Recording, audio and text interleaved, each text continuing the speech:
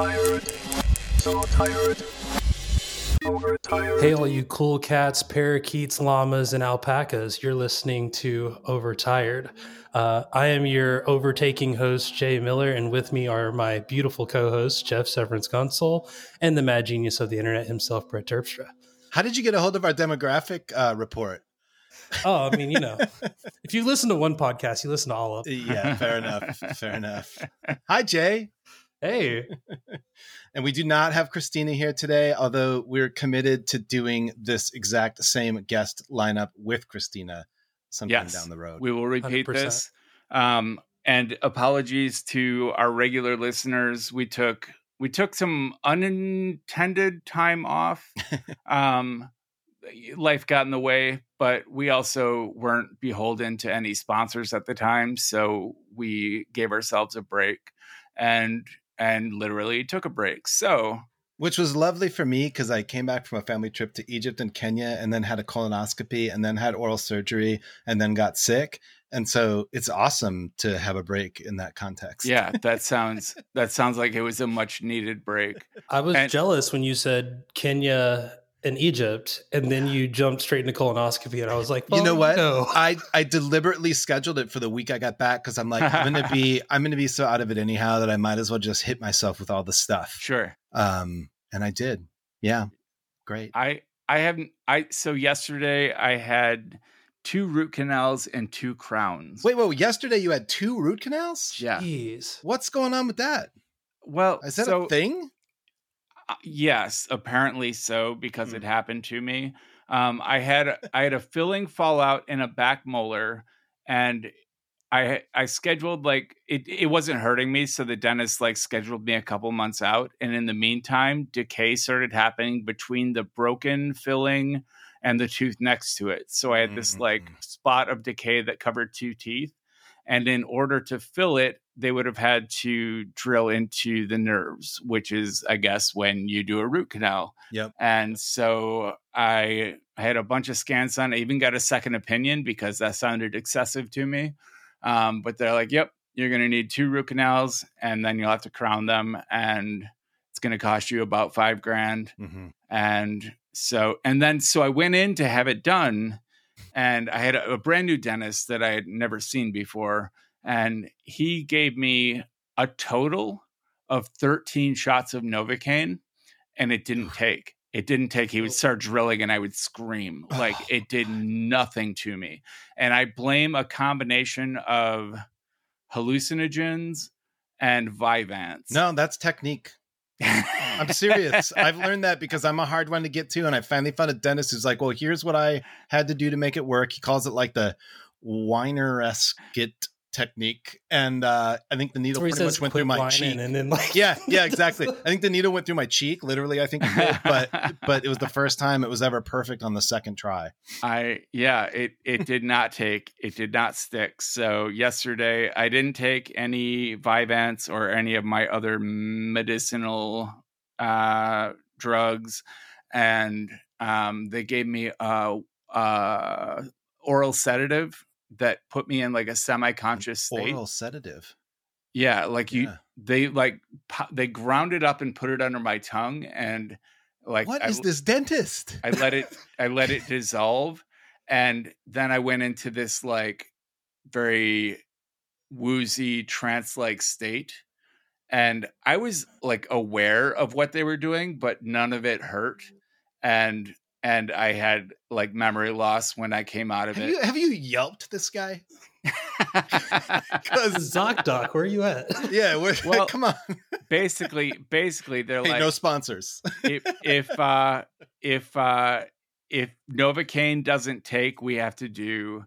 It's basically somewhere in between Novocaine and IV type anesthesia, and so it was a midway anesthesia that doesn't require any needles, which I assume also doesn't require any special licensing. Welcome to the dental health corner. Can I just say at the end of this? Can I say at the end of this? Good. My cousin who lives out in the suburbs, I went to visit him for the first time ever and realized he's in the scary suburbs. I drove by a house first that had a giant sign that said, I said taxidermy outside, and apparently sometimes there are bears curing out there. And then next to him was a yard that had recently inflated balloons that are apparently refreshed, and like a big sculpture of a green alien and all this stuff. And then I got to his house, and I'm like, what's the deal with those two? Like, I was hoping they're friends or whatever. He's like, oh, they're totally friends. He's like, but he had 2 teeth pulled because of an infection in the front of his mouth. And he was in so much pain, and he was talking to the neighbor with the aliens, and the neighbor offered him heroin. And I told him, I said, like, I mean, which makes sense, right? In a certain way, I guess. I've never used heroin. Neighborly. But here's the thing. The taxidermy guy, it's rumored, goes out in his backyard with night vision goggles and his AR-15 and in the night, and apparently with a silencer, which I don't think is a thing for AR, and shoots deer. And I told my cousin, I'm like, half of our family won't come to the city, won't come to Minneapolis anymore ever since like the uprising and the police decided to just say, fuck all of you. And I'm like, this is scary. Like, my neighborhood is not scary. Anyway. I thought it was weird. We just moved cross country, and we moved to we're on the city border between one town and the next town over. It was interesting when people were like, oh, hey, you're moving to the place where it's illegal to not own a firearm. Right. And I had multiple. I had to pause and think about that first. I was like, wait a minute, you said not? Yeah, not. You have to be packing open carry permits, happy quinceañera, here's a Glock. I don't. Oh, that's great. Well, how's that going for you? Guns aside, I guess, it's been good. I guess for some context, I've moved to the Atlanta area. Okay. My family lives about 2 hours south of Atlanta. The other half of my family lives 2 hours north of Atlanta. And then some weird third contingency lives on the southeast of us. So it's kind of nice being close enough to family that they can't just come in when they want to, but they can still show up. They can, call and be like, hey, what are you doing this weekend? Let's hang out. That's been pretty cool. And you moved into the Atlanta area from where? San Diego. Whoa, San Diego. Wow. Yeah. The land. I mean, I paid taxes for no rain, and it rained for the first 3 months this year. I knew it was time to go. So. Yeah, San Diego. And I haven't been there since the 90s, but it was the land of the pea coat back then, the Navy, long blue coat. Yeah. It still is. I think I got a pea coat there, actually. I mean, that's how I got there, was through the Marine Corps. I got stationed there. My wife's from LA, and we were just nice. This is nice. We'll just stay here and do that thing for a little bit. I love it. But all in all, I mean, the weather's nice. We have AC for the first time. I feel like people really underestimate the power of central air. Oh my God. It's life-changing. It is life-changing. My electric bill is probably going to be life-changing too when I get it, but yes. It is what it is. I have one window unit to cool the entire house. Oh man. We just don't have it would take an entire retrofit to fit central air in here. So we have one window unit in my bedroom that cools the entire house, and it's not ideal, but in Minnesota in the summer, it's a necessity. We survive. When I was a kid, my dad had a window unit just in his room, and the rest of the house was just sweltering. And so I'd have to sneak in there when he wasn't in there and just bring a book or something. It's unfair, Dad. Oh man. Yeah, you could have put one in my room. There's no reason you couldn't have done that. Anyway, hi. Let's do so we've done dental health corner. That's a great segue into mental health corner. I can't think of any other rhymes. I say we go with it. Compartmental health corner. Sorry, I'll just stop. I'll stop. It's dumb. Oh man. Well, guess first. I know Jay has some stuff to talk about. So there's kind of these two weird feelings. Again, the whole moving cross country, uprooting everything, spending tens of thousands of dollars to go from one time zone to another, because it sucks if you try to do it any cheaper than that. And then still coming out okay has left me with this sense of did I finally make it? Am I in a position in for the first time in my family's history where you can sit there and drop a bunch of money at one time and not be worried about what's going to happen to you. Like, am I going to have to like donate plasma for the next year or something like that? And it's like, I'm good. And that has been this weird eye-opening, like I'm bougie now. Like I feel the middle class crust like hitting my skin, but there's this other side of that, I'm sure Brett in all of our fancy tech job glory, we keep hearing about all the AI stuff. And like, I'm not an AI skeptic. I'm also not an AI evangelist. I read your last post on that. Yeah, like I feel this constant tug from my employer to be like, you have to preach the gospel of AI. And I'm just like, I don't want to do that.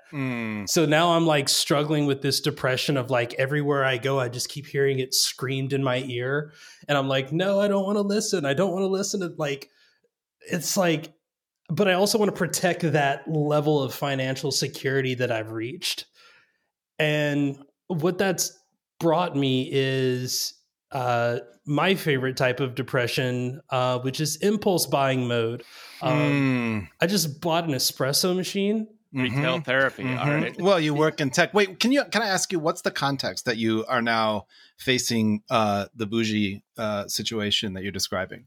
I mean, is it a job that suddenly? Well, I got my bonus. And then I also had to sell a bunch of stock, and that left me with like tens of thousands of dollars left over from the tens of thousands of dollars that I had, and was like, whoa, wait, what's happening? I don't understand. I thought everything was going to be miserable. Like, I'm sure the IRS is going to slap me in the face later, but like, for the moment, I'm just like, hey, I can spend $1,000 on espresso machine stuff. And hey, I can buy baseball season tickets, for my favorite baseball team next year. And like, I can do all of this stuff that as a kid, you'd have been like, oh, hey, cool. I have a small cafe in my house now with beans from single origin farms from Ethiopia. Like, I look in the mirror and I'm like, who is this person? I don't recognize you over, the sound of your smugness. Did it work? Did you cure your depression? I have another $200 worth of stuff that I just ordered from Amazon.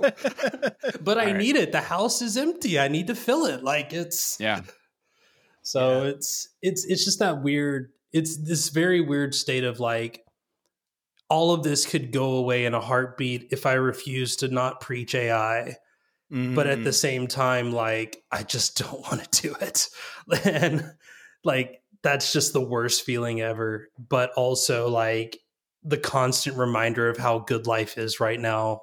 And if you just like shut up, close your eyes, take your medicine, and like do the thing you don't want to do, you could probably ensure that for, a few more years until the next thing comes up that you don't want to do.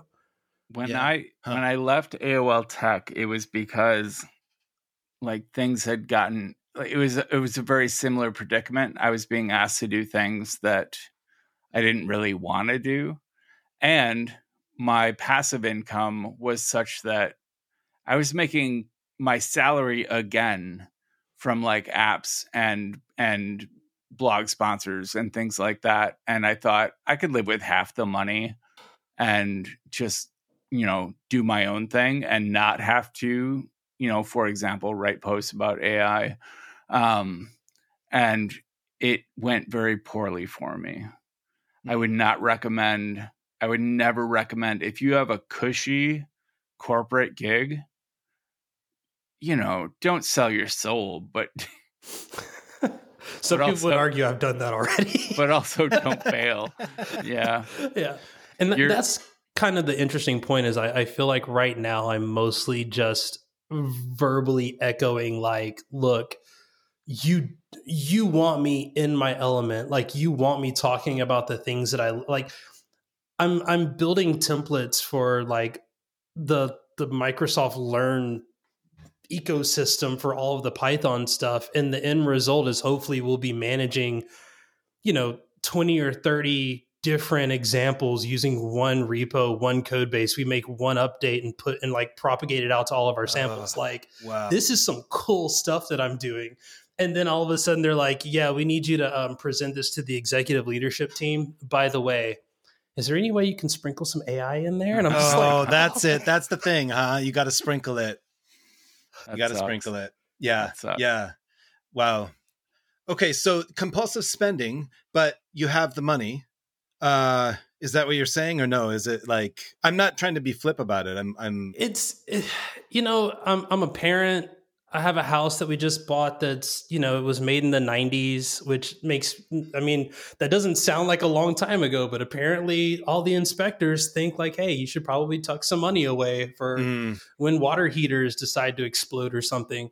So like, there's this moment of like, responsible me, like always cautious of the next time that you'll have nothing again, is like, you should really be putting all this money away and not touching any of it. And then I look and it's like, yeah, but I don't have the right color glasses to go with the other glasses in the cafe area. So like, what do you do? That's awesome. So what did you do? I bought clear ones. Yeah. You have to come correct. I mean, you're around people. I'm never around people. And to be fair, this is stuff that I've looked at and I've said like, right. I'm probably never going to have these things. Yeah. And now it's like I have them and I'm like, this is pretty cool. Like I'm probably over caffeinated. Just I've had like 7 espresso, like double espresso shots in the last like 2 days. It's, it's great. And I'm learning a lot and I'm learning about things that I want to learn about. I've talked about taking like whiskey sommelier courses and like getting Glencairn glasses and things like that. And I understand that this is like the utmost privileged stuff. Like people that I grew up with don't like, they're like whiskey, like Jack Daniels is like the highest level of whiskey you can get for them. Maybe some Black Label, and they're like, whoa, maybe Southern Comfort. Yeah. I mean, so like when you're able to go and have these experiences, when you're able to go and like do stuff and there's really not anyone in your immediate circle that you can kind of relate to or that you can, talk to about these things. And they go, oh yeah, I've totally run into that problem. It feels so bad. Like it's like one of the shittiest feelings ever where you're just like, I've become that person that people looked at and was like, I hate that guy. And, it's a weird feeling, but I also understand it's like, I'm just getting the things that I've always wanted to get or that I've wanted to get for the past few years. So it's like, wow, do I hate who I've become or who I've aspired to become? And honestly, no, I'm still the same, like radical, like you can't see my love black people like you love black coffee sign, behind me. But like, I still have that, like, I'm going to stand up for people. I'm going to try to get them hired. I'm going to try to elevate their lifestyles, their careers and all that stuff. I'm still that same person. Yeah. I'm just that person with a nice handbag. And that's also the person, you're also the person you want in that space. And if you can then also, because of that, get things that are beautiful to you, great. Yeah. Yeah. No, it's tough. I will say that, like, I grew up being very much an activist, being very much an anarchist. And when I started making money, I felt very out of place going to rallies. I felt out of place going to activist meetings, and I kind of stopped. Like, I felt like, I'm not allowed. I'm not allowed to be an activist anymore. And that's been years that I've felt that way. I know what you're talking about. Yeah. I mean, I think the not to prolong the discussion on it, but like one of the big reasons we moved to Atlanta was like, I'm in a biracial relationship. My daughter is mixed. We grew up in she's grown up to this point in an area that is predominantly white and, mostly Mexican. And it's like, it's cool. She's getting a multitude of cultures around her, but she's not experiencing like, for the people who never met me, hi, I'm Jay, I'm Black. That's a thing. Some people can't tell when I talk. So like, I was like, cool. We're going to Atlanta. There's like a ton of Black people here. There's a ton of successful, like, there's the Black culture here is different than any other place in the world, in my opinion. And then we enroll her into like a private preschool. And it's like, and I mean, granted, that was all because she wouldn't be starting school this year in California. So like we got there, they're like, hey, school started last week. You got to enroll your kid. By the way, because of her age thing, she's still in pre-K, but it's too late to sign up for pre-K. So she's going to miss a year, but we wanted her to get friends. So then it's like, well, there's this like private school around the corner that you can send her to, and all of her friends will go to the same school for the next 10 years. And you're like, I guess we're doing that. But in the end, I'm like, okay, great. I've just taken her out of this like public school system and away from that culture in some ways that we moved here in part for her to experience. Yeah. Well, I mean, I also, hearing you talk and thinking about some friends who've been in a similar position, I at least feel like maybe this is oversimplifying. Maybe we're entering an era where wealth isn't just for the assholes, which is kind of nice, right?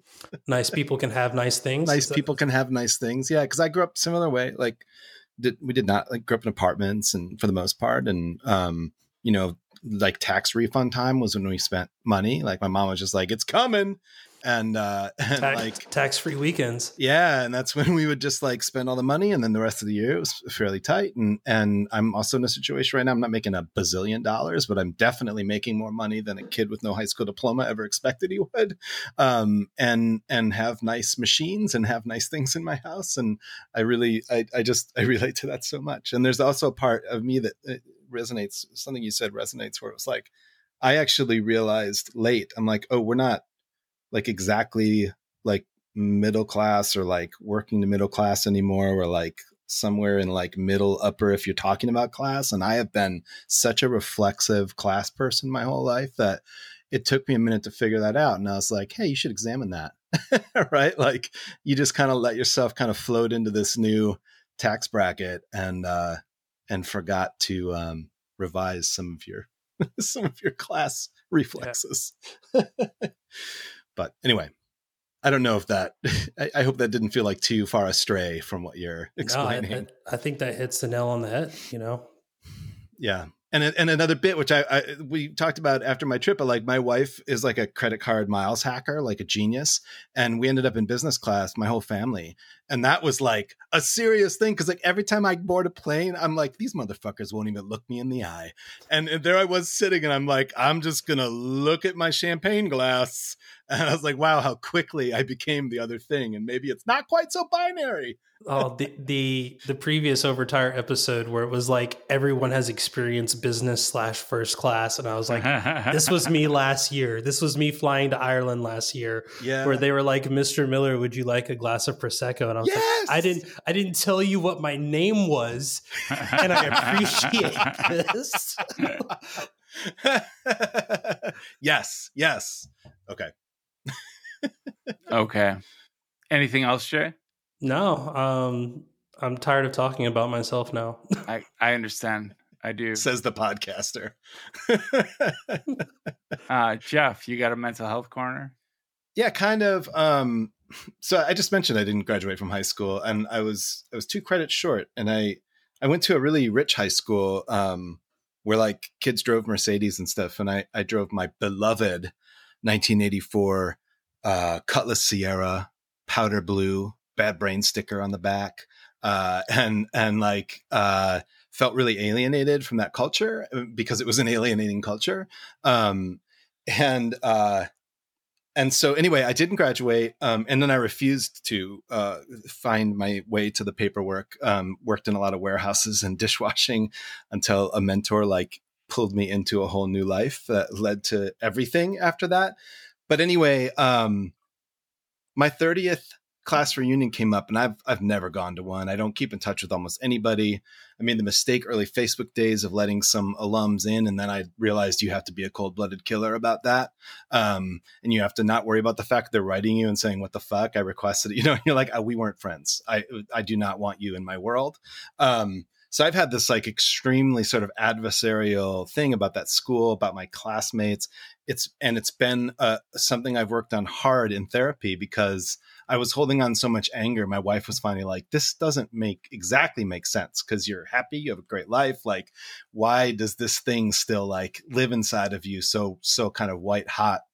So I started doing some work in therapy, which resulted in me considering my 30th anniversary when an old friend, my friend Laura from high school, was like, come on, we'll be each other's like emotional support people. And she like laid out exactly the perfect thing and it's what I've done at parties forever, which is she's like, we're going to go to a corner table and we're going to post up in that corner. We're not going to mingle. We might make trips to the bar, but then we're going to be back in the corner. And then we're going to just hope for some surprises, some pleasant surprises. A couple people roll up. This feels good. That's all we need. We go home, hopefully not re-traumatized. And so we did that. We actually recruited one other person into the scheme. And I decided to go to this thing. And when I got there, I had forgotten my ticket. I didn't have a diploma, and I was the only person without a name tag, despite paying $60 to go to this thing. And this woman who had been a girl when we were in high school, who was managing everything, and I remembered but didn't remember me. She's looking gunsel, doesn't remember me. She's like, I'm so sorry, I'm like, you know what? This is actually perfect. In my head, I'm like, I'm undocumented here. Like, I don't have a diploma. I don't have a ticket. I don't have a name tag. I don't look anything like I looked in high school because I had like a baby face with beautiful long hair. And so I am basically like, I realized like there were years ago when I told someone the only way I want to go to my reunion is if I could be invisible and anonymous and sit in a corner and observe. Right. And that's exactly what happened. I went into a corner. I had no name tag. Nobody recognized me. And I could just take it all in. And then I could decide who I wished would be at the table with me. And then my friend Laura would go and summons them. It was her idea. She's like, who should we see? I'm like, go get Wilcox. So she brings this guy to the table. Or like, there was one guy, I didn't even know who he was. I'm like, he looks very kind. Let's bring him to the table. And it was like, it was such an interesting way to do the reunion, which was otherwise really hot and people were super drunk. And we had committed, we're just going to sit here and drink San Pellegrino all night long and sweat and bring some people over. And that ended up being such a wonderful thing to me. And the mental health part of this is like, when something is traumatizing, which that school was to me, and to my friend and to the person we also pulled in, we all had this in common. Trauma exists in my head and people I've talked to as like frozen pictures, right? Mm-hmm. Like almost like a slideshow of pictures that never change. And you're looking at them and it's flipping through the slideshow like over and over and over. And what this thing allowed me to do was have new pictures that just kind of, I could even feel displacing the other pictures. So I had a new picture of myself as like a person who like, despite all of my worry about being like lonely for the rest of my life when I was in high school, or like not knowing how to get to the thing I felt like could be true about my life, and seeing all the other people that had been making the apparent right decisions that I had not quite made, I just thought, for me, it's not going to be good. And it is good. And I got to sit there and just be present in that. Like I did a lot of work on that before I went. Like that day, I'm like, don't go as the kid that hated these fuckers. Go as the like man, which is something I still have a hard time applying to myself. Go as like the man who has a family who he loves, who loves him, who has a job that he loves, and is appreciated at. And just go as that person and stay rooted as that person. And it worked. And afterwards, I just felt things falling away for days afterwards. I felt this like stuff falling away. So much so that I was able to go into the Facebook group because I had been very anonymous at this thing, right? I mean, I had to walk through people I remembered exactly, and I knew probably might have been a nice conversation, but I wasn't there for it. I couldn't do it. I had to be back to the wall, see who comes up. And so afterwards, I was like, we've lost 10 people in our class. Lot of women to cancer, 2 of my friends to one alcohol-related death, one an overdose. And I was really struck by that. And so several days or a couple days after this thing, I was still thinking about the people who had passed and how like this Facebook group for this class was just full of like we should have rolled a J under the fucking bleachers. You know, it's like, it's just stupid shit that was like, wait, we're adults now. Do you remember that part of how 30 years has passed, right? And you're talking like when you were 18. So I decided to like put myself out there, and I created a post that basically just said like, hey, I keep thinking about the people we've lost. Some of whom are friends, some of whom are people I just would have loved to see at this reunion. How about we fill this thread with memories about these people, with pictures? Maybe you want to address somebody directly. Like maybe you just want to share a word that means something to you, but not to anybody else. And I started it by writing my own thing to the mother of a person who had been a friend in high school who recently died. And I wrote directly to her because she was in this Facebook group. Just as a message to her, as like a little bit of witness from the shadows, because I've known mothers who have lost their children, and that is a special kind of grieving and loss that transcends almost anything. And there's no word for it, right? You have a word for like a woman who's lost her husband, but you don't have a word for a mother who's lost their child. And so I just started with that, and then man, that stuff just rolled in. It still is. It's like 2 weeks later, and people are writing the most beautiful things. People that I thought of as not very thoughtful are writing the most thoughtful, beautiful things, which is on me, right? Like that I didn't think they were thoughtful. And that too became just like part of like, I was like, I put myself out there. I was hiding in school. I wanted to be invisible, right? Like I hated my body. I hated my presence. I was a big guy, like tall. And like, I felt like I was like, I had like body image issues that I don't really understand now when I look back, like whatever. It's like, and so I put myself out there in a way I never wanted to in high school. And like, this beautiful thing happened. I'm like, okay, cool. I can sign out now and feel like I did the thing. That feels very reminiscent to, you know, I'm kind of still, I'm removed enough from high school that it was like, I don't ever want to see anyone from high school ever again, except for a few people. And it's more of just like, I don't want to go back to where I was when I was that age. Mm-hmm. And so like you saying, you know, going there and bringing who you are now, not necessarily not trying to think about who you were back then, was kind of interesting. And it makes me more think about the military side. Like, you know, I'm a Marine Corps vet. It'll be 10 years this year or this coming month that I got out. And there's a part of me that's like, wow, like I was brainwashed, you know, 15 years ago. Very different person, very different mindset. And I wonder how many of those people now are, you know, how have they grown? But then also like, I know of at least 3 people who aren't there anymore, or who, you know, just due to mental health issues that didn't get looked at and they didn't talk to somebody.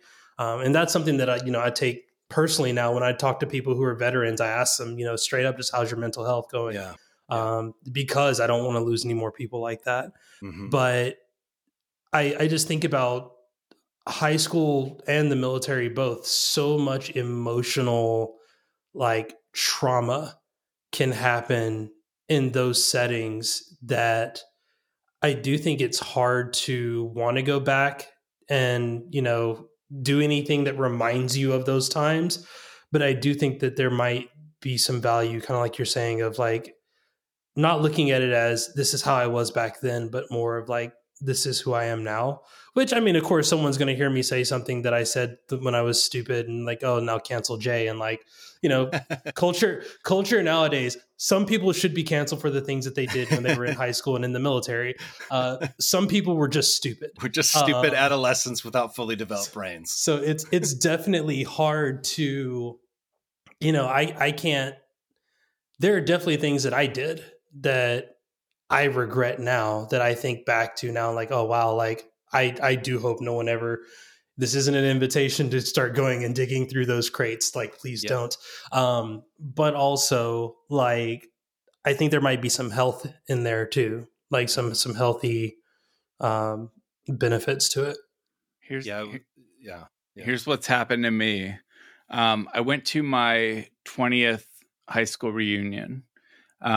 Mostly because I could show up in an Audi TT convertible and make everyone feel bad. Alligator boots. It didn't matter. No one saw my car. No one asked me like what I was doing. But the weird thing was when I showed up, the girl who was handing out the name tags knew immediately who I was. And I don't remember many people from high school. And the whole night, like girls were asking me to dance. Guys were talking to me at the urinal, like jocks that I barely remembered were like, "Hey, Brett, what you been up to?"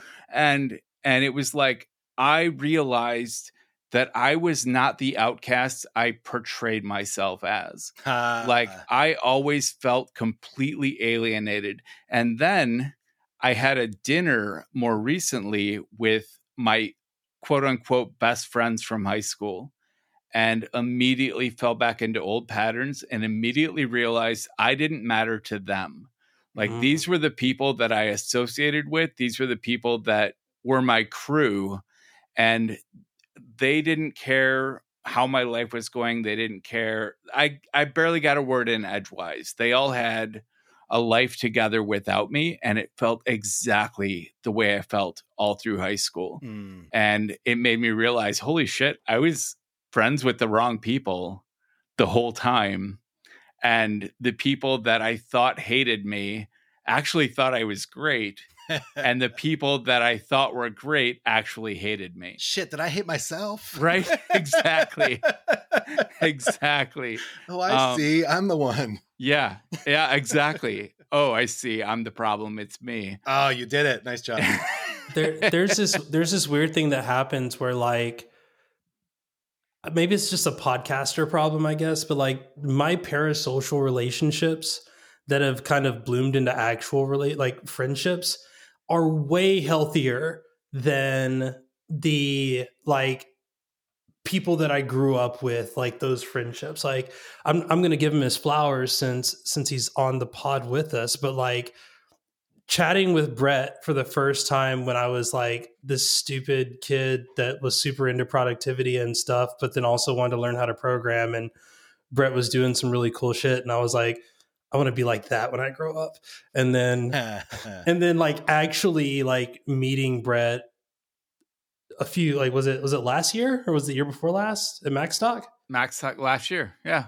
Yeah. And it was like this moment where like we had talked and like we had conversations before, but it felt like it was like, it's a like 99% parasocial relationship. And then just meeting and being like, wow, he really is as cool as he was like on the 10. Like it was his, the actual in presence was exactly what I hoped for, where that had not been the case for so many people in the past. Yeah. Like, and I understand that, kind of like you were saying, it was when I first learned of Brett, I was super like inbox zero productivity. Like I want to meet all these people, and I met so many of them, and I was like, they're all kind of douchebags. Like, and I mean, granted, some of them are really cool, but there are a lot of them that I was just like, you were nowhere near as cool as I thought you were. And then like I met Brett, and Brett was just like, "What's up? Nice to meet you."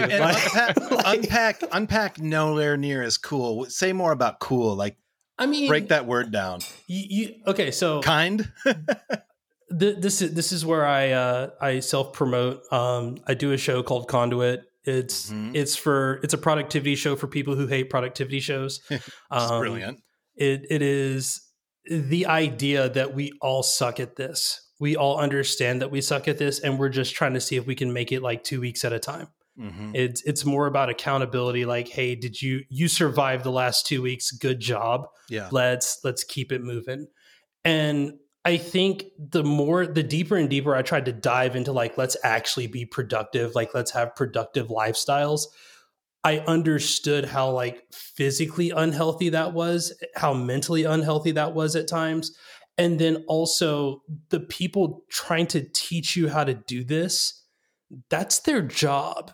That's not like, they don't understand. I worked at a help desk and people were like, yeah, you should only check your email like once a day. And I'm like, if I do that, I get fired. Yeah, exactly. So being able to like have, again, someone like Brett, who is like, me building these things is often due to me disregarding some responsibilities, but also this is where I'm at the moment and this stuff is really cool and I just want to keep building it.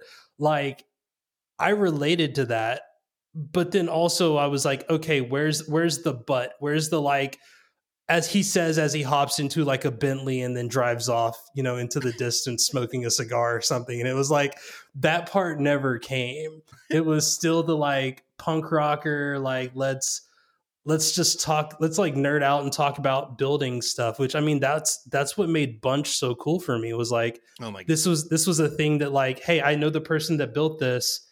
And then it was like, hey, what if you did this? And then like 3 days later, it was like, thanks, you threw me into another rabbit hole, but now this feature exists. You're Yes, welcome. yes. You have both had that experience. Yeah. We have.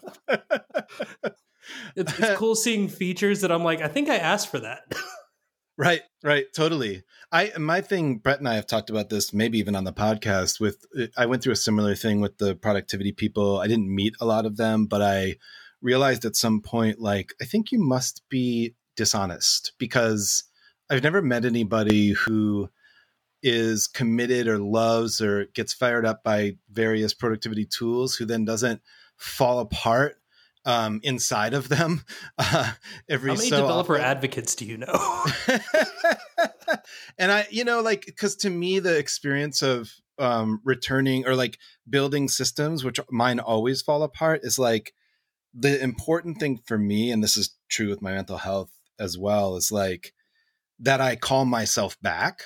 And in the case of like productivity tools, that's me calling myself back to those systems. And for me, it's an indicator of how like healthy I am at that moment. So things really fall apart. But as long as I'm always calling myself back to these tools that I've built or some new tool, even if I get lost in it at that time, it's actually like a really good sign. Although I also have to know when to quit.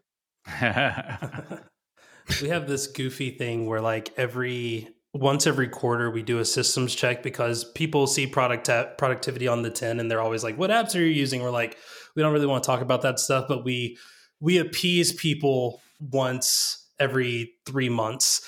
And one of the things that we've done is we always give what we're doing a name, and it's always just something that we make up. And I always use artists that I'm listening to at the moment. Like the first one was like the Silk Sonic method, because Silk Sonic had just come out. Then it was like the JD Beck and Domi paradox or something like that. And then like the Thundercat system, like all this fun stuff. And like, there was something about it because you knew that it was going to change. You knew that you were giving it permission to adapt, and you were stating that by just renaming the thing every time. You're like, yeah, it's kind of similar to this thing, but like it's different because I'm doing this and this and this instead of this. So it's kind of like this weird jazz break. So that's why it's like Thundercat, because Thundercat does these cool breaks and then I do these cool breaks, and like cool, like, and in the end it's supposed to be silly. Yeah. And, yeah. And I think that's what makes it. Like, that was the thing that I missed talking to, the business coat types that were just like, it's always about ROI. It's all about lifestyle brand. It's like all these things. I'm like, I kind of just want to sit down with my espresso machine and like have fun, and then look at my notebook and be like, do I have stuff to do today? Yeah. Okay. I guess I better do that then. Yeah. Right. I feel like someone needs to ask you what kind of espresso machine you got. Gadget Classic Pro X, which is, I knew there was going to be an X. There's always an X. It's not it's a $500 machine, which in the world of espresso, people are like, oh, so you went to Walmart and bought something. Reasonable. Yeah. It's definitely, the thing I liked about it actually was that it's, for espresso machines, it's considered like the hacker's espresso machine. Like you have people who have like Raspberry Pis and Arduinos attached to it for like temperature control. Yes. And, like I had to replace springs to change my pressure output. And I was like, yeah, this is the right decision for me. Brett, what's your mental health corner check-in? So speaking of productivity people turning out to be as cool as they are in real life, I've met Berlin Man a couple of times, and every time I've been blown away by how personable he is. And when I recently posted about kind of the CPTSD stuff I was going through, and he reached out and called me on the phone, and it was a great conversation, and I fucking love Merlin. That's great. He's a really good guy. I feel like I scared Merlin. Oh yeah. Yeah, I was in this podcast mentorship thing, and they were like, do an episode on someone that you look up to. And I did one about Merlin, and like I messaged him in like Relay FM Slack and was like, hey, I don't want to be weird, but like I did this thing, like you don't have to listen to it. It's cool, but I've listened to a lot of your shows in the past, big inspiration, yada, yada, yada. Like, cool. And then there was like this moment in like another episode where he and Alex were talking about something, and he was like, should I listen to the thing? And I just, no. I was like, yeah, I've ruined any, that first impression was terrible. Merlin, if you hear this, I hope that we can one day be cool. He's a really good guy. I'm sure he would love you. I have gotten into internal family systems. Have you guys heard of this? I'm in it now. Yeah? Yeah. So it's the root of my therapy. When I started with my new therapist and I told her about my religious trauma syndrome and my complex PTSD, she was like, we're going to solve this with CBT, like cognitive behavioral therapy. And I was like, okay, but I had read that CBT was the wrong response to religious trauma syndrome. But I didn't have a better answer for her. And then a couple of people mentioned IFS, Victor, friend of the show, Victor Agreda, and my girlfriend had both pointed me towards IFS. So I bought the book, No Bad Parts. Yeah, No Bad Parts. By the guy who created IFS.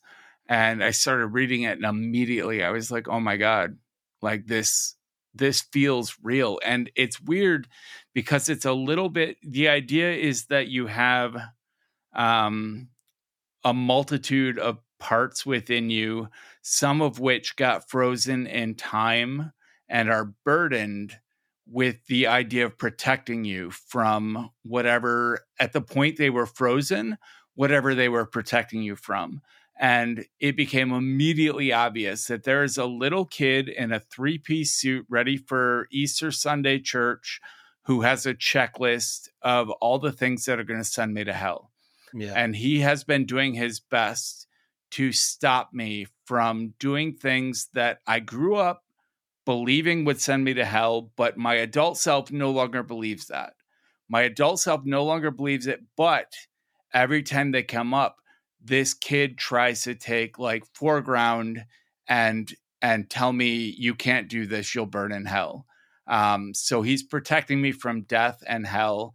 And like, he was the first part that I discovered. And like the idea behind IFS is you talk to these parts and you thank them for their service and you express gratitude and love and compassion and you get them to let down their guard. And it seems like, it feels to me like very woo. Like the idea of talking to myself feels ridiculous.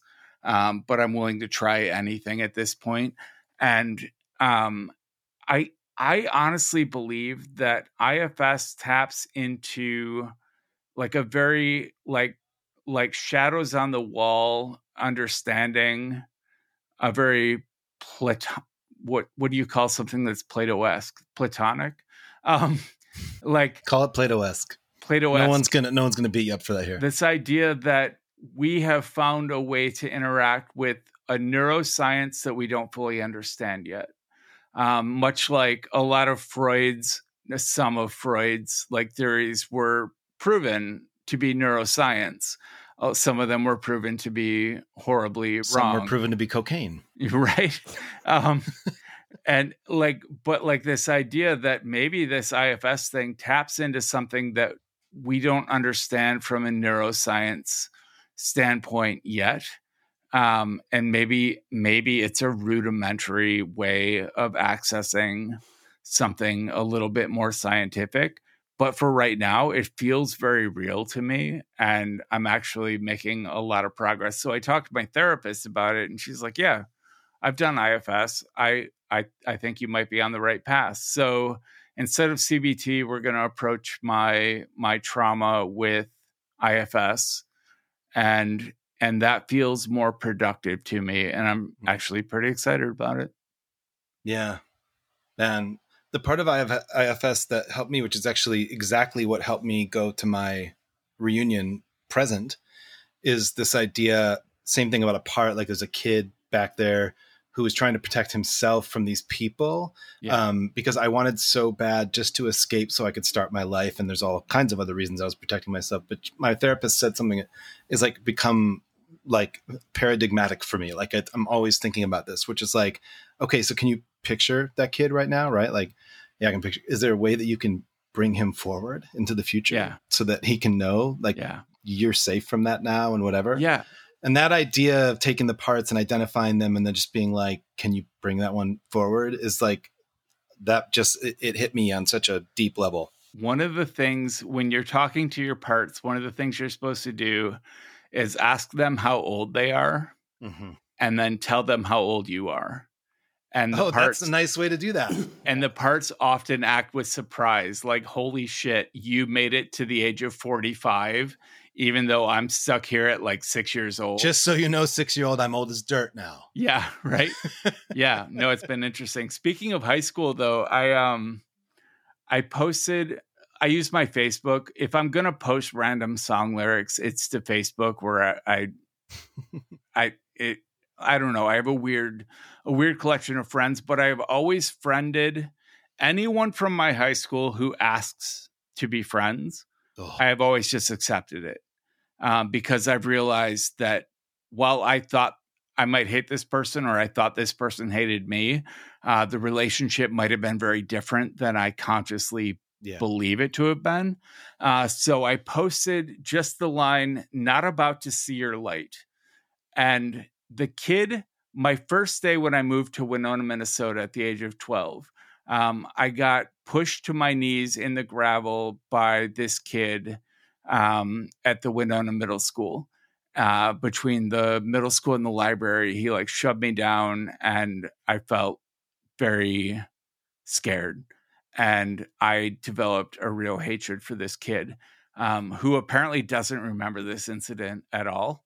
But when I wrote the line, "Not about to see your light," he responded with, "If you want to find hell with me." And I was like, you are the last person that I expected to bond with over Danzig lyrics. Like, I did not expect that. And like, in his mind, I think we were always cool. But in my mind, he was a horrible person who hated me and wanted to hurt me. And it's just this weird, it's weird being old enough to like look back on that stuff and maybe take it with a grain of salt and not feel as traumatized by it. Anyway. Is that Casablanca quote of like, but I think about you every day, and it's like, oh, I'm sorry, I don't think of you at all. I love in Leonard Cohen's Chelsea Hotel Number 2. He's like, that's all. I don't think of you that often. Yeah. Anyway, this has been another mental health episode. We just filled up a full hour. Dental mental health. Dental mental health. Do you guys want to do Grapptitude before we wrap up? Sure. All right. I'll kick it off. Is that cool? Mm-hmm. I believe I picked this before, but it has been a forefront for me in the last couple weeks. Curio by Zen Gobi. I don't use it daily in my life, but when I have a project I want to brainstorm and I want like all the tools necessary for brainstorming an idea, and in this case, it does a really good job. If you save your Curio document to iCloud, you can share it with somebody, and it does a really good job of handling syncing. So 2 people can share a document. Most recently, Elle and I started getting started talking about getting partner tattoos, like couples tattoos, and we started brainstorming like, what would this be? What would be meaningful? What would represent our partnership? What would we not regret, 5 years down the line? And we started brainstorming. And in case you're curious, what we ultimately decided, and we're going to wait until some current upheaval is settled, but I have this brand that I did on my... Can't see it. It looks like the Debian That's okay. logo. Nobody can see it. Oh yeah, there we go. It looks like what? It looks like the Debian logo. It does. It's a Debian brand. It's a spiral. I was in the midst of what was undiagnosed manic depression and bipolar depression, and I didn't have any way out of it other than pain, because I had just gotten out of rehab for the third time. I was clean and I didn't have the drugs that had always medicated me. Oh my God, this turned back into mental health corner. But I took Skintel Health Corner. I took a coat hanger and twisted it into a spiral, heated it up with a blowtorch, and just jammed it into my arm. Oh. And it worked. Like, it got me out of my head for a little while. And that took a while, but it healed. And to me, this brand on my arm represents not only like the depth of despair, but also the healing and the transition out of it. And we talked about all kinds of different tattoos. I had elaborate designs where a butterfly combined like an E and a B, and like none of it really struck home until Elle said, "What if I got a white ink tattoo that matched your brand?" And I was like, holy shit, that's like the most meaningful connection. So I could look at this brand and know that I wasn't alone in it. Right. And so we're going to wait on it a bit. We're going to get to a solid place before we really make a decision on it. But like, that was the end result. And all thanks to Curio, my pick of the week. That's dope. Curio, use that as an ad. And then sponsor read. Yeah. Jay, what do you got?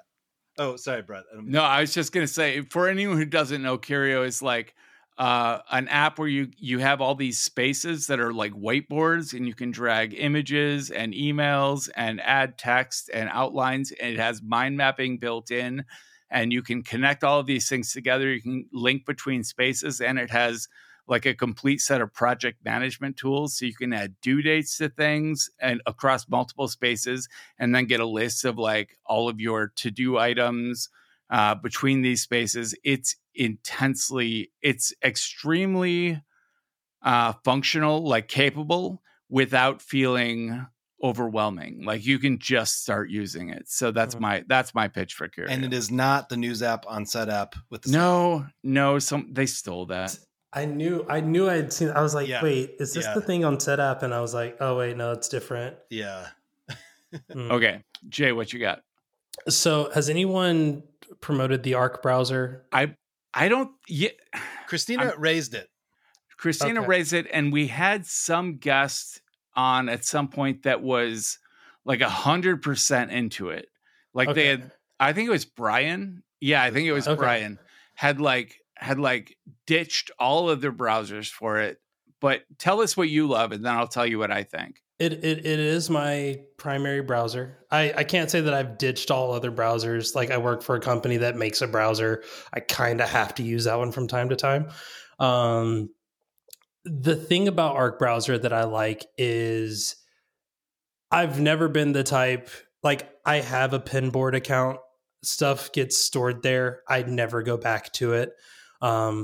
That's just not where things go. If I want to retrieve them in the future, that's just where things go, because I decided that they should go in there. It's like a hall of fame for... It's a way to get them off your mind. Exactly. And feel like they're secure, so you can have the whole mind like water, get things done kind of mentality. Yeah. Exactly. Arc browser is now the place where, like, oh, I'm going to need this again. Like, and that's what made it relevant for me, because when I do things like podcast, I know that there are like 3 or 4 things that I open, and I open them with bunch, but I'm also going back and forth between them as I'm using them. And the thing that made Arc Browser kind of stand out was like, for instance, we're recording this right now in the browser. I have that browser window open. I have the notes side by side, like inside of a single window, which is absolutely like phenomenal. So I can do the same thing with like Discord, where I have, the Discord for Conduit plus our notes. Unfortunately, I don't do Zoom through probably fortunately, I don't do Zoom through the browser. So like that's not in there too, but it could be. But I do that with a lot of things now. Google Meeting meets, like, when people want to do stuff like that, I can be working on a thing and have all of these things spun up. I did have a second one if Arc Browser is just cool, and I wanted to shout it out only because it's publicly available now. Yeah, I was going to say, like, it just became like widely publicly available. Give people some description of why they would want to use Arc. Arc, I don't think is it Mac only, or is it? I don't know. Yeah, it is. I use it on a Mac. It's for Mac OS 12 and later. Okay, so yeah, it's a Mac only system. It is a browser that feels like a native experience. It has these really cool ideas of spaces where you can have a space dedicated to different things. I will say, if you have ADHD, that's not going to last. You're just going to throw stuff, and when one space gets too full, you just open up a new one and just keep going. Yeah. But at the end of, or like by default, every 12 hours, all these open tabs you have get archived. They get archived. And so when you open it up in the morning, you're left with your pin tabs, ones that you have consciously said, I'm going to need this again. Yep. And everything else just gets shuffled off out of your way. And because it has the little command bar, you can actually go back to archived tabs. Mm-hmm. So if you just start typing, it's going to be like, yo, you archived this. Like, yeah. And so Command T, instead of Command T, just opening a new tab, Command T actually brings up a palette where you can easily navigate through all of the options, all of the commands, and all of your open tabs. Exactly. Wow. So yeah, that was, I just, like, when I started using it, it was kind of like this, like, okay, that's not going to be supported. It's still in beta. I'm sure there's going to be bugs. And like, for some reason, like, I just never stopped using it, which to me is like that was like me in DuckDuckGo. Like, oh, I'm going to try this thing. And then I just never stopped trying it. And to me, that's like the indicator of an app that has kind of made its way into my system. Totally. That's awesome. You had it. Just downloaded and signed up. You have a second one? You want to throw in a second one? The other one, only because it's so weird. The Synology DS app, which like, I just bought Synology routers, and you got the routers. Yes, the routers are so good. But like, the web interface for, all the routing stuff feels very much like its own little ecosystem based on the Synology operating system, which is cool. But then, like, to be able to look at all this stuff on my 2 routers that I have the 66,000 AX and then the 5600 AX thing. And I have them in mesh mode. So, when we moved, I moved into an area that has fiber, and like, that was just exciting. Yeah. So exciting. But like, the thing that really got me was that you can actually set up a VPN on the router itself, which is great if you want to spoof like your location and have it spoof across all of the devices in the house, so that, all of a sudden you're in Canada and you're watching Canadian Netflix or whatever. But all of your TVs are doing that, not just your laptop, which is super cool. And the fact that the app is just so easy to use. It's so easy to, like, if it's logical, which I don't know how many like web interfaces people have gone to for routers. Like, that's never the case. It's like, I know exactly where I'm going. I know exactly how to get there. Yeah. I create these profiles. I have an IoT network that was super easy to set up. So all of my like home devices are on their own network that's, walled off from my computers. And like, awesome. I can do all of these things and not feel like I'm hacking into the matrix every time I'm trying to do it. It's like, oh no, this is simple. Add a new network, go share this profile to a thing and you're done. Yeah. No, I love Awesome. that. I love Awesome. that. I use Archer routers right now, and their web interface is, I would call it passable at best. No, that makes me really curious about switching to Synology routers. And the routers themselves are solid. I mean, Awesome. they're expensive, but they're solid. Yeah, they are expensive, aren't they? I'd like to try them. So I want to talk about a text editor that I've talked about before, which is Sublime Text, because I've been using it forever and ever and ever. But I think that I don't think there are that many people out there who aren't coders who use text editors primarily for writing and just straight text and manipulating text and whatever else it is. And I do a lot of work. I do a lot of like qualitative work where I'm working with like interview transcripts or documents that have been provided to me that I'm supposed to analyze or whatever else. I also obviously take a lot of notes and all that stuff. And I was just so I just went through a period of like incredible productivity, just in the sense that like things that have been blocked that I hadn't been able to work on or finish for a couple of years have just like flowed. And what has facilitated that flow in large part is Sublime Text and just a text editor in general. Because for all the obvious reasons that you both know, like it's also just like a lot of markdown, right? It's like the amount of time I don't spend fucking around with totally inexplicable formatting issues or things kind of disappearing in weird ways or whatever it is. I know this is all fundamental text editor markdown stuff, but like, and I've been doing this for years and years, but I've never been working with so much text at once. And I'm realizing just how freeing it is and how rare it is. No one on my team who works with the same kind of qualitative data, whatever, has ever even opened a text editor. And you want so badly to show them, but they just, I'm the person that has so many little hacks that everyone's like, oh God, it's another fucking Gunsel thing. They just like shut off. And I just want to be like, no, you don't understand. It's our work. It makes our work so much easier. So anyway, Sublime Text. And the thing is, and Brett and I have talked about this so much, it's like, I love VS Code and it is too much of a playground for me. And Sublime and its package manager, it's the perfect thing of like giving me tools and giving me just enough playground. Like it doesn't let me into the part where you can like climb up that weird thing and then bounce off the thing and then whatever. Like it just keeps me with the swings. and I'm so grateful for that. So anyway, I'm talking about text editors more than anything as Grapptitude, because I still go into VS Code for things I really want to know how you tie this back to Fugazi though. Oh, in the show notes, I was like, it sounded so obnoxious. I decided not to go there, but I was like, Sublime Text is the Fugazi of text editors. And all I meant by that is, it's a thing that has remained exactly as simple as it started, right? And there's like downsides to that with Fugazi and Ian Mackay. Like that shit got kind of frozen and annoying. But the idea is like I was thinking about how Fugazi like always toured with like the most simple stage ever. Like there were like some white lights on the side that were theirs that went down on them so that you were never at the mercy of the lighting person and all of their tricks, right? Like that's the first thing I thought about with VS Code and Sublime. And again, I love VS Code actually.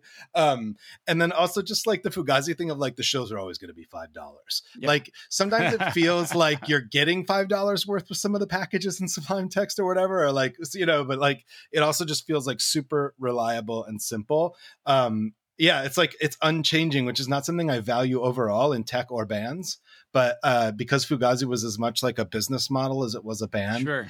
And because they stayed just so kind of like reliable and consistent. But I would say, like Fugazi, every album, if you were a hardcore every fan, album was better and more interesting and more layered than the last. Yeah, everyone was different. Every time they released an album, it illustrated growth. Yeah, like they weren't just putting out the same album over and over again. And but the closest they got to VS Code was when they added a second drummer on the last. See, when you started bringing in bands, when you mentioned VS Code, I immediately thought this is like Toe. People who are not into math rock are just like, what is going on? But once it clicks, you're just like, oh, I'm doing this. I was going to ask you, have you ever joined a side on the Vim Emacs? Like, I'm doing things with texts that Yes. your puny brain can't comprehend. Yep. Like, to me, that's where text editor love begins. Is when you choose a side, light side, dark side. I'm not going to tell you which one it is, but like when you're like, I just pushed 5 buttons and I changed this entire text file to do exactly what I want to do, and I'm going to press the period, and like it's going to do it again. Yeah. Like there's a moment there where you're like, I could launch things. Like I could do stuff. You're clearly a Vim guy. Yeah. That is immediately apparent. You can't hide that you're a Vim guy. A couple of years ago, I went down the Emacs rabbit hole, specifically Doom Emacs. Because why not add the Doom like name and theme to Emacs? Emacs? I've been told of Doom Emacs, yeah. And it was like, and I was like, oh no, this is incredible. But also it pulled me in so hard, and I realized I was spending so much time trying to learn some really fundamental things that like I already knew how to do elsewhere. That I was like, okay, you got to stop, console. But I loved it. It appealed to a part of my brain so hard. Yeah. I knew that I was married to Vim when I opened up VS Code and immediately put it into Vim mode. And just kept exactly. Do you guys do either of you use Xcode? No. No, I've tried. Xcode in the last year, I think, added Vim mode to Xcode editing. Wow. Does it support your local Vimrc? No. Oh. No, and Why? there's no colon command line, but your basic navigation and the insert and substitute and change commands all work. And you can't use colon. How do you save and quit? So I have to say, if I'm taking sides, I do take the Vim side. Yeah. But yeah. I think we can all agree. Mm-hmm. Vim. Mm-hmm. It's Vim. Mm-hmm. All right. Jay, do you have another 10 minutes? I've always got time. Because I am very curious to hear about Living Color from Jeff. Absolutely. Me too, actually. Okay, so 1987, on the edge of 1988, this band, Living Color, all black rock band, releases an album called Vivid with their single called Cult of Personality. I am in 7th, 8th grade. I am just starting. I've just moved into a new school district that is pretty much all white. I had grown up in a much more sort of mixed environment. And I was really alienated. I also liked some bad music because I was in 7th grade. And Cult of Personality comes on. This song and video captured me and captured a lot of America, although I don't understand exactly why, because it was they actually radicalized me with this one song and video, and then continued to throughout the songs and the albums. It was a really catchy tune that even it was a white catchy as hell tune. It was on like Guitar Hero 3, right? Like, yeah. But the really incredible thing was that here was a band this video was being played on MTV like every 30 minutes. It starts with the words and voice of Malcolm X. It cuts to a black girl watching television, and then into the song, where they are examining the idea of the cult of personality. And they're actually, there's lines like Mussolini and Kennedy, I'm the cult of personality. Like Joseph Stalin and Gandhi, I'm the cult of personality, right? Like that's some complex shit, right? They're not saying the two are equal, but they're raising this idea of like leaders and what does it mean? And then there's this whole line, and there's this line that says, when a leader speaks, a leader dies. And in the video, when they say a leader speaks, they show MLK's face. And when they say a leader dies, they show a row of white cops holding batons, right? Like, again, 1988, right? This is not radical for Black America, but for white America, extremely radical, right? And on top of it, they are these incredible musicians. Like they come from avant like jazz and like noise rock backgrounds. And so there's a guitar solo in that thing that like it still feels so ahead of its time that I can't believe people weren't just like, this is a great song with that fucking guitar solo. Jesus Christ. Right. And so I loved that band. I saw them open for the Rolling Stones in 1988, and I really went for them. I saw them play with Bad Brains at First Avenue in 1993. By then, they had released like 3 albums of songs that like I was radicalized by the second and third album, but the first album the way that they talked about white America versus Black America very explicitly, the way they talked about experiencing racism in like a day-to-day. There was this song Funny Vibe, and the lyrics were literally, no, I'm not going to rob you. No, I'm not going to beat you. No, I'm not going to rape you. Like these were the lyrics of the song, and the video was on MTV. And like, that was like so huge. I wrote them a letter in 8th grade because I was like so alive with what they were doing. So anyway, I kind of can't believe, looking back, that band got away with being as radical as they were. I also am just maddened by the fact that most people I talk to remember them because Corey Glover, the singer, wore like a body glove wetsuit, like day glow body glove wetsuit, like a shorts version, and like the, sleeveless version when he performed. And like, that's notable. I mean, that's a weird move and probably super sweaty, but the fact that that's what's remembered is really like tragic to me. So anyway, I went to see them last night. And wow, okay, and they were opening for the band Extreme, which the connection is there's two total guitar heroes there, right? This guy Nuno Bettencourt is like this insane guitarist, but Vernon Reid is like a trailblazing guitarist, right? And I was like so bummed because my tickets said Extreme. They were the ones that said like more than words. And also the song Get the Funk Out, as in if you don't like what you see here, get the funk out. They were just such a stupid band. Gary Cherone, the singer, became like a forgotten singer of Van Halen between like Sammy Hagar and when David Lee Roth joined the band again. It's just like, it's a yucky history. And so I get there, I'm already pissed off that I've got to like own an Extreme ticket. I go there, and on the marquee, which is a big marquee, it says only Extreme. Like, it doesn't say Living Color. There's plenty of room for Living Color, right? And I'm, like, forget, I mean, there are all these ways in which they were historic. Their fucking bass player played on The Message by Grandmaster Flash on the Furious 5. Like, this band is fucking history, right? Like, Vernon Reid, like, changed guitar. Like, there's no Rage Against the Machine and Tom Morello without Vernon Reid. And Tom Morello would say that, right? Like, they're just, like, so important. And they're not on the fucking marquee. The first time I'd ever heard of Vernon Reid wasn't from Living Color, because Cult of Personality came out before I was born. But it was on BET Jazz. Wow. Which was like, wow. And I think he was doing like a cover of like Green Sleeves. Wow. So it's just like, it's these weird moments of just like, oh, hey, who's this? Oh, wow. What other stuff have they done? Whoa. Yeah. Wow. Yeah, exactly. That's awesome. And they were so versatile. Like last night, they did a cover of Nothing Compares to You, and it was as much of a Prince tribute as anything. Fuck, man. And so the craziest thing, though, and then I'll wrap here, is the Cult of Personality has this moment where he's sort of like suddenly breaks like a more flowing like vocal style, and they're just shouting, "I'm the cult of personality," right? And he didn't sing it, but the entire crowd, which is almost all white, was literally throwing their hands and singing each one without the band singing, "I am the cult." And it was like the creepiest fucking thing I've ever seen. And the last thing I'll say about the weirdness of going to an Extreme show where Living Color opens is I was in the merch line. First, this white dude passes me with a Jackal shirt, which was like a hair metal band that the dude had like a chainsaw. And then a black dude passes me with an Elvin Jones shirt. And I was like, this is a fucking weird night.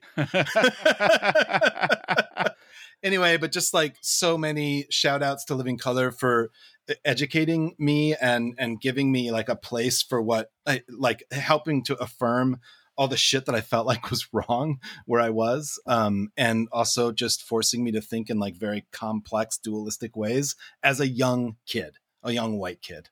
You brought up that Prince cover. Also, Sinead. Yeah. But like that reminded me of there was a Prince Discog dive that just went through where it's like, this is a YouTuber who like goes through the entire discography of an artist. And I mean, it's one of those things where it's like, not everything they say is going to be great. But it was pretty solid. And it just reminded me, you were talking about this weird mindset of like people not realizing what's going on in front of them. And he brings up this moment where Prince opened for the Rolling Stones. Mm-hmm. And in LA, at the LA Whoa. Coliseum Whoa. and got booed for 3 days straight. And to the point where literally people were like, they were mailing in and sending in like letters with just racist and like homophobic slurs about why the greatest rock band in history would allow like such derogatory filth to open for them. And in my mind, I'm just like, that was Prince. Like, I know, that's crazy. Like that whole mind, and kind of like you're saying with like Living Color and Extreme, of just like, you don't even realize what you have in front of you. Like you don't realize the just the amazing history and legacy. And at the time it was the very much present. Yeah. But like I've wondered, like, have I ever gone to a show where it's like all of a sudden I'm going to regret that I was like, oh yeah, that first band sucked. Who was that? Oh, I don't know. Yeah. Right. Well, when they opened for the Rolling Stones, there were nights where white men in the front crowd would just hold up their middle fingers for the entire set. Ugh. And that's despite the fact, the reason so Mick Jagger saw them at CBGB's and was like, I love you. I have studio time not far from here. I would like to record a demo for you for free. And like, that's actually how they got like towards a record label. So there's like this real relationship between the Rolling Stones and this band. And it's the same thing. People are like, what the fuck are you bringing these guys here? Did you know when you bought Extreme tickets that Living Color was playing? Was that why you bought the tickets? What kind of asshole question is that? I gotta know. I just need this out on the table. Yeah, no, I had said about 3 years ago, I'm like, the next time that band comes to town, because they would reunite, I'm going to the show. And then I see Extreme, Living Color. And I'm like, fuck. I meant no offense. I just it made me wish felt like that needed to be said out loud. It made me wish you could, like, I don't know if this is quite like ranked choice voting, but like you could divert. You could say I want 95% of my ticket to go to Living Color and 5% to go to Extreme because I did only album, you know. But yeah, no, fuck that. Are you kidding me? And I left, man. I went and bought my shirt when they were done, and I was out of there before that band took the stage. Fair enough. So. All right. Sorry, Extreme fans. Well, thanks for being here this week, Jay. Thank you, Jay. We're going to have you back again on a week Christina can make it. Absolutely. Yeah, it'd be great. Loved it. It's the dream come true for me. I've been on, I think I've completed all of the podcasts that I've ever wanted to be on. So there you go. I've done it. All right. Awesome. You guys get some sleep. Get some sleep. The system is going down now. Hey there, good people. Before you go, we have a bunch of new places where you can interact with us. Please check out our Instagram feed, our YouTube channel, Twitter, of course, and sign up for the Overtired newsletter, which will sort of pick up where the show leaves off, with expanded show notes, a little bit of what the three of us get up to between episodes, and let's face it, there'll be some musings. How can you resist musings? You'll find details for all the ways to interact with us in the show notes and at overtired.com. And thank you, as always, for listening.